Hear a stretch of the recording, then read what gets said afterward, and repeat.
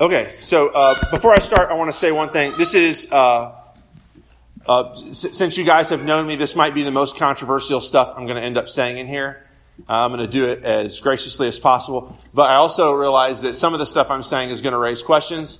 And unfortunately, today, I have to bolt right after the service to go back to Good Shepherd and preach there.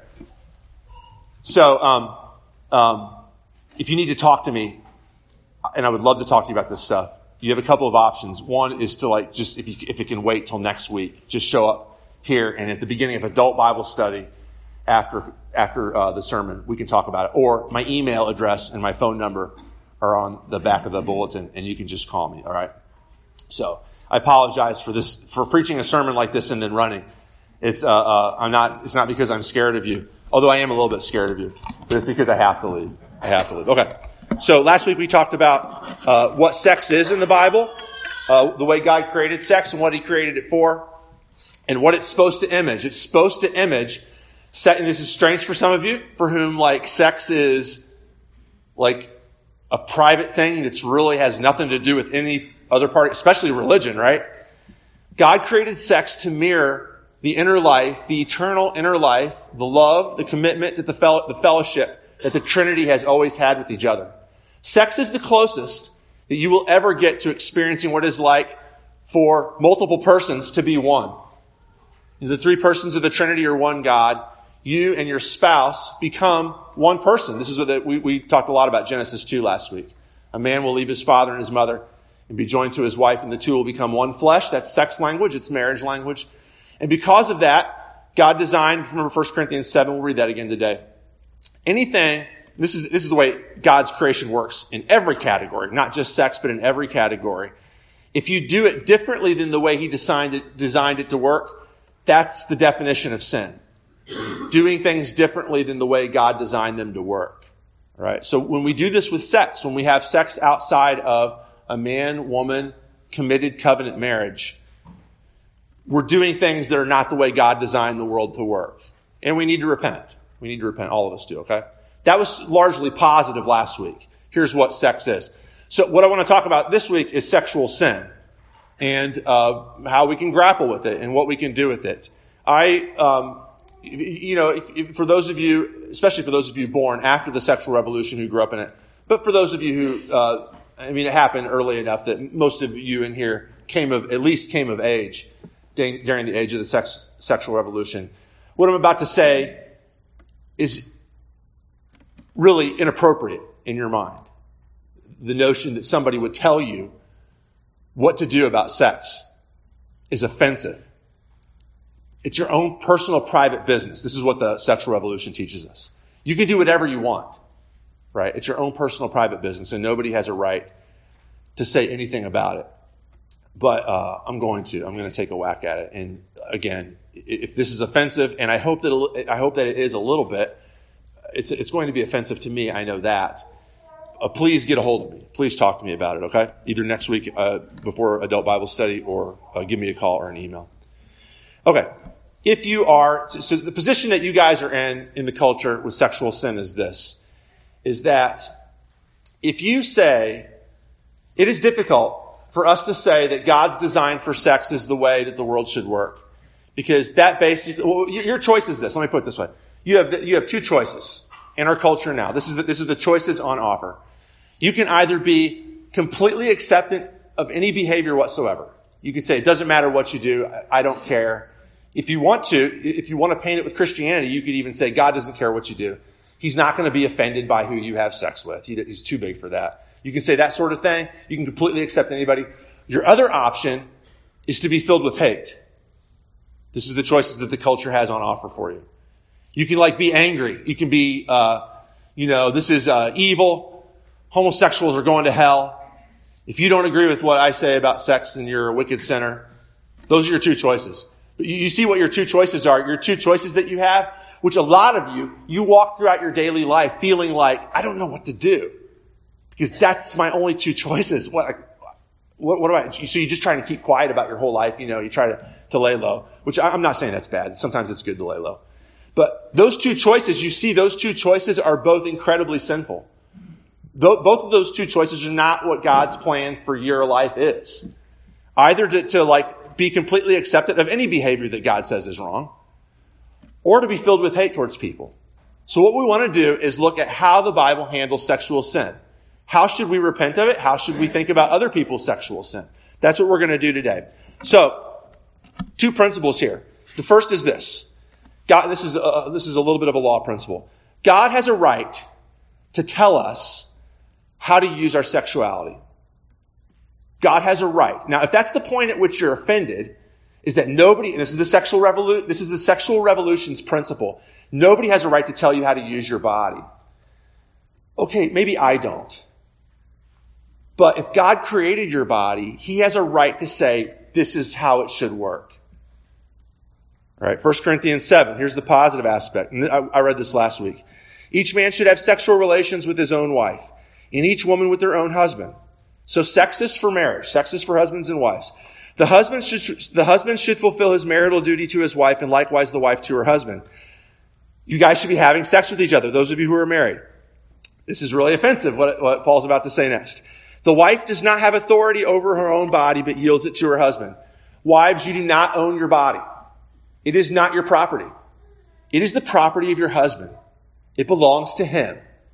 Your body's job is to please your husband, to give your husband comfort, to give your husband security.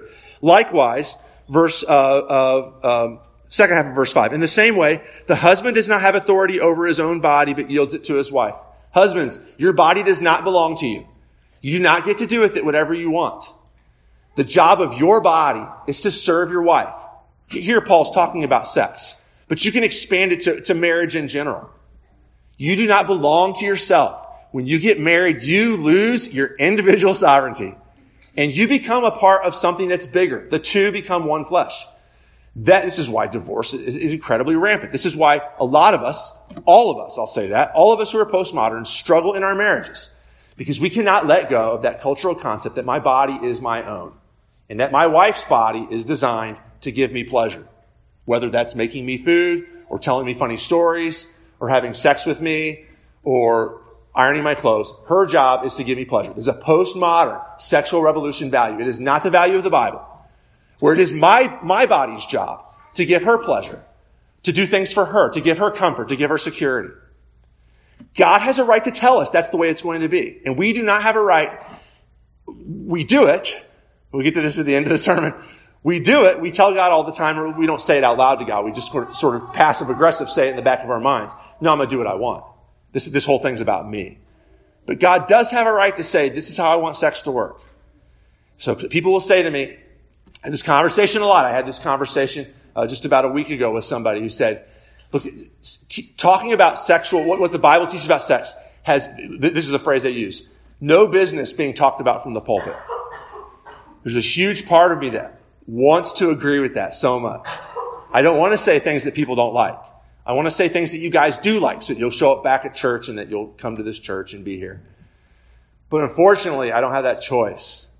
I have to say what the Bible says about everything. I have to at least try to, even if it's bad on me. And this sermon is, believe me, incredibly guilt-inducing in my own heart. Maybe the most guilt-inducing sermon that I prepared for you, for myself, is this sermon right here. So that's the positive side. You belong to your spouse. Sexually, you are owned by your spouse. Here's the negative side. Chapter before in 1 Corinthians 6, 9 through 10, Paul says, do you not know that wrongdoers will not inherit the kingdom of God? Do not be deceived. Neither the sexually immoral, and he uses the term there for just sort of like general disobeying the laws of God as regards sex, nor idolaters, nor adulterers. So people who have affairs outside of marriage. He includes idolatry in there, by the way, because idolatry in the ancient Greco-Roman world was almost always associated with sex with temple prostitutes. So if you were an idolater, you were going to be having sex with temple prostitutes. So, in general, the immoral, the idolaters, the adulterers, nor men who have sex with men. He uses two words in Greek there. The first word has to do with the masculine partner in a homosexual relationship. The second word has to do with the feminine partner, the receiving partner in a homosexual relationship. So neither the sexually immoral, nor idolaters, nor adulterers, nor men who have sex with men, nor thieves, nor the greedy. This is starting to sound like Ezekiel. Nor drunkards. This is it's always hard to preach about drunkenness to a Lutheran congregation because some of you, even the act of getting drunk or drinking massive amounts of alcohol, you experience in your own psyche, you experience as a spiritual freedom. And you shouldn't do that. You shouldn't do that. Drunkards or slanderers or swindlers will inherit the kingdom of God. So all these things knock you out of the kingdom of God status if you commit these sins. It's very, very, very, very quiet in here, and that makes me nervous. So Paul is very, very. This is what God. I'm not. By the way, this is why I had the Ezekiel text read, because what I want to. I'm not going to say this too much in the sermon, but I'll say it a little bit later. But if you think that like sexual sin is the worst sin that you can commit, it almost always gets thrown in with like greediness. You guys are Americans. Who amongst you are not greedy? Who amongst you are not greedy? Right? You can put your greed in the same, along with immorality and idolatry and adultery and homosexuality. Your greediness is in that same category. So before we get too high and mighty and pretend like other people's sins are off limits, we don't. That's just too horrible to discuss. Well, me, I've committed my life to working hard to make as much money as I can. That's not even a sin. Or maybe some of you are like, I should probably spend more time with the family or not be so identified with my job. No, Paul puts those in the same categories. All right. So we don't like this stuff. We don't like it, especially, if the Bible teaches against racism, we're all like, okay, you can preach that. You can preach that. We're all on board with that. If the Bible preaches against sexual sin, we don't like it. But again, this is point number one here. God has a right. God has a right to say how he wants our sexuality to be used. Right? Whose sexual sin do we judge? And now we go to 1 Corinthians chapter 5. Right? Paul says in 1 Corinthians 5, this was the epistle reading for today. So can I step aside for like 10 seconds and tell you what I'm doing kind of here? This has nothing to do with the sermon. Generally speaking, like when I write a sermon for you guys, my goal is to take one text of Scripture and preach through that text expositionally and explain what that text says. I'm not doing that this morning. I'm hopping around from text to text. It's not a normal course of events, but this is more topical than it is about a specific text. That's what I'm doing. Okay, back to the sermon. Sorry about that. 1 Corinthians 5:9. Paul says, I've written you in my letter not to associate with sexually immoral people. You are not to associate with sexually immoral people. All right? But verse 10, he says, not at all meaning the people of this world who are immoral, or the greedy, or swindlers, or idolaters. In that case, you would have to leave this world. If you decide I'm not going to talk to anybody who's sexually immoral, you will not talk to anybody, period. Because everybody is sexually immoral. Everybody is sexually immoral. And I don't even mean the people out there. I mean every single one of you sitting here in the pew is sexually immoral. If you decide that sexual immorality is the bridge too far, you will be a very, very lonely person. Sexual immorality is everywhere in your hearts. All the time, more or less. We're going to get to this point with something that Jesus says here in just a second. But now I'm writing you that you must not associate with anyone who calls himself a brother who is sexually immoral or greedy, an idolater or a slanderer or a drunkard or a swindler. With such a man do not even eat. Whose sexual sin are we supposed to judge? Paul's really clear about this. Our own. The sexual sin that's inside this room right now is the sexual sin that we're concerned with. The people outside these walls who commit sexual sin, and all of them do, just like you do, we have nothing to do with that. God is going to judge that. What business is it of mine to judge those outside the church, Paul says? Aren't we to judge those inside? God will judge those outside. All right? Look, if you could go out there and you could get every person who is cheating on their spouse to stop cheating on their spouse, if you could go out there and you could figure out some way to get everybody who is a homosexual to stop being a homosexual, they would be no better off than they are right now. Because they don't need to not be homosexual in the big picture. They don't need to stop having affairs in the big picture. They need Jesus. That's what they need. It is not your job to judge them. It is God's job to judge them. Instead, who are you supposed to judge? You wake up in the morning and you look in the mirror. That's who you're supposed to judge. So what does Jesus say in Matthew chapter 5, verses 27 and 28? You have heard that it was said, and he quotes the 10 Commandments, you shall not commit adultery. Sexual sin is bad. But I tell you that anyone who looks at a woman lustfully has already committed adultery with her in his heart. If you have ever been discontented with your spouse, if you have ever been discontented with your singleness, then you are guilty of sexual immorality. And if you're honest with me, you will tell yourself, well, I guess you could tell me if you're going to be honest with me, but be honest with yourself, that you are all sexually immoral all the time. You are all discontented with your spouse. I know that we put on this veneer, romance is so important that you put on this veneer, like this is my soulmate, and the only thing I've ever wanted in life is you. And definitely in marriage there are moments like that, but there are also moments where you're like, I wish that person wasn't around. I wish that I had somebody else. You are guilty of violating the sixth commandment all the time. That's the sin that has to be judged. So I want to say something here. I said it to the kids at the high school, and I didn't get in trouble because, I don't know, you can say whatever you want to the kids at the high school, and they're not going to be offended. I said it to an adult Bible study one time at Good Shepherd, and I did get in trouble because that was groans, and the groans don't like some stuff you say if it's crazy. But I'm going to say this. We are all, this is not my idea. I read this by a great essay in Christianity Today once. Do you guys know what the original definition of queer is? So people who are straight are sexually attracted to people of the opposite gender. People who are gay or lesbian are sexually attracted to people of the same gender. People who are queer are not convinced that either one is what's for them. They are sexually confused. Confused not in like, I don't know what's going on, but confused in the, I don't know where I'm at. I'm discontented with my sexuality. I'm searching. I'm sexually searching. All right. Now, there's some people who are bisexual who identify as queer, but some people who are just not bisexual, at least yet. They're just queer and they're searching for something. This is what I think Jesus is saying in Matthew 5:28. I think this is what Ezekiel kind of maybe could be hinting at. This is what Paul is trying to do when he lists as many sexual sins as possible. Don't be offended by this, or do be offended by this, I guess. We are all queer. All of us. This is what I'm saying. We are all queer. There is not a single one of you who is without sexual sin.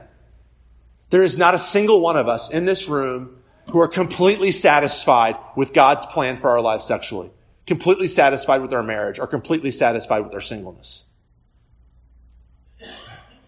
And all of you in your sexual sin are completely welcomed by Jesus.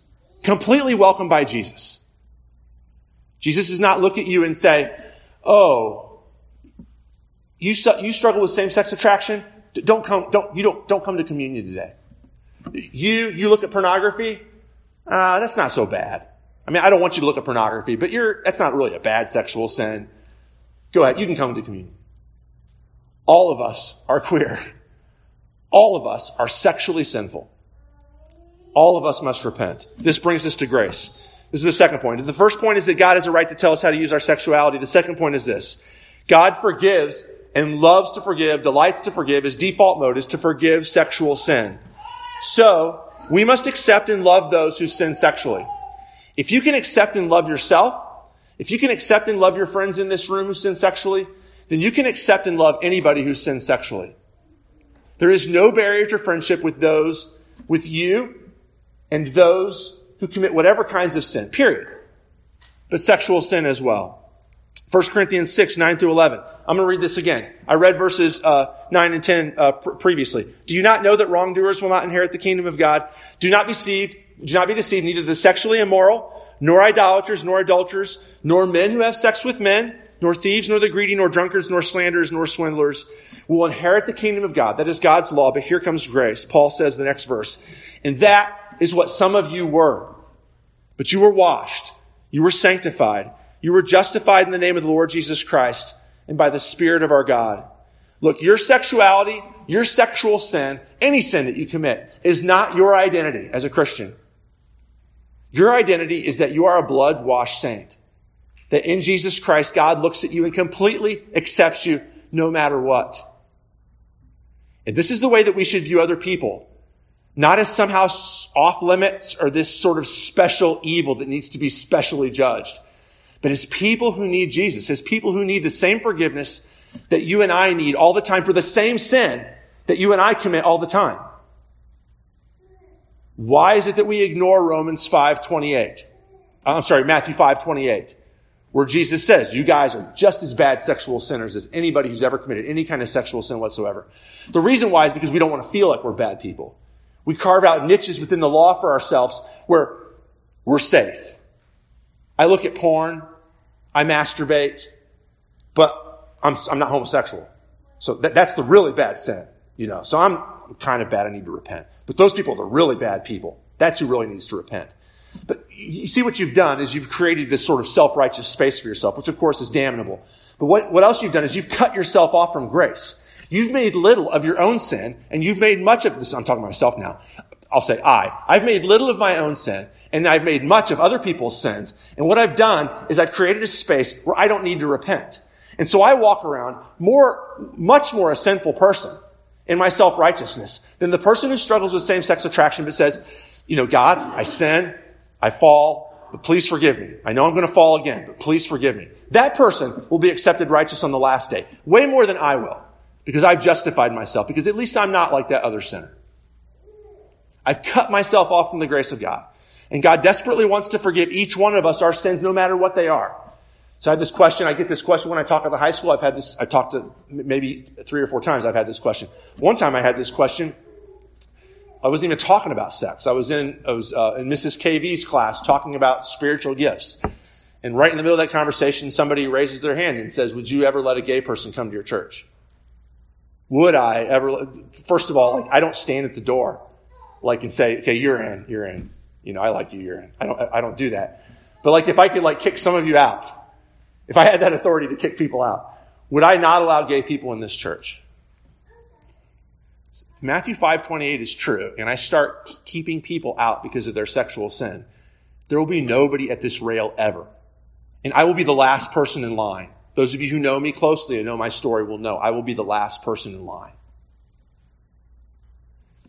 If you struggle with sexual sin, if you struggle with lust, if you're in the middle of an affair, if you struggle with same-sex attraction, if you are in any way not content with the sexual situation that God has called you to be in your life, and you want forgiveness, then come to this rail this morning. Communion is for you. If you are gay and you want to repent, if you are straight and you want to repent, come to this rail. St. James Lutheran Church is for you. Jesus is for you. Amen.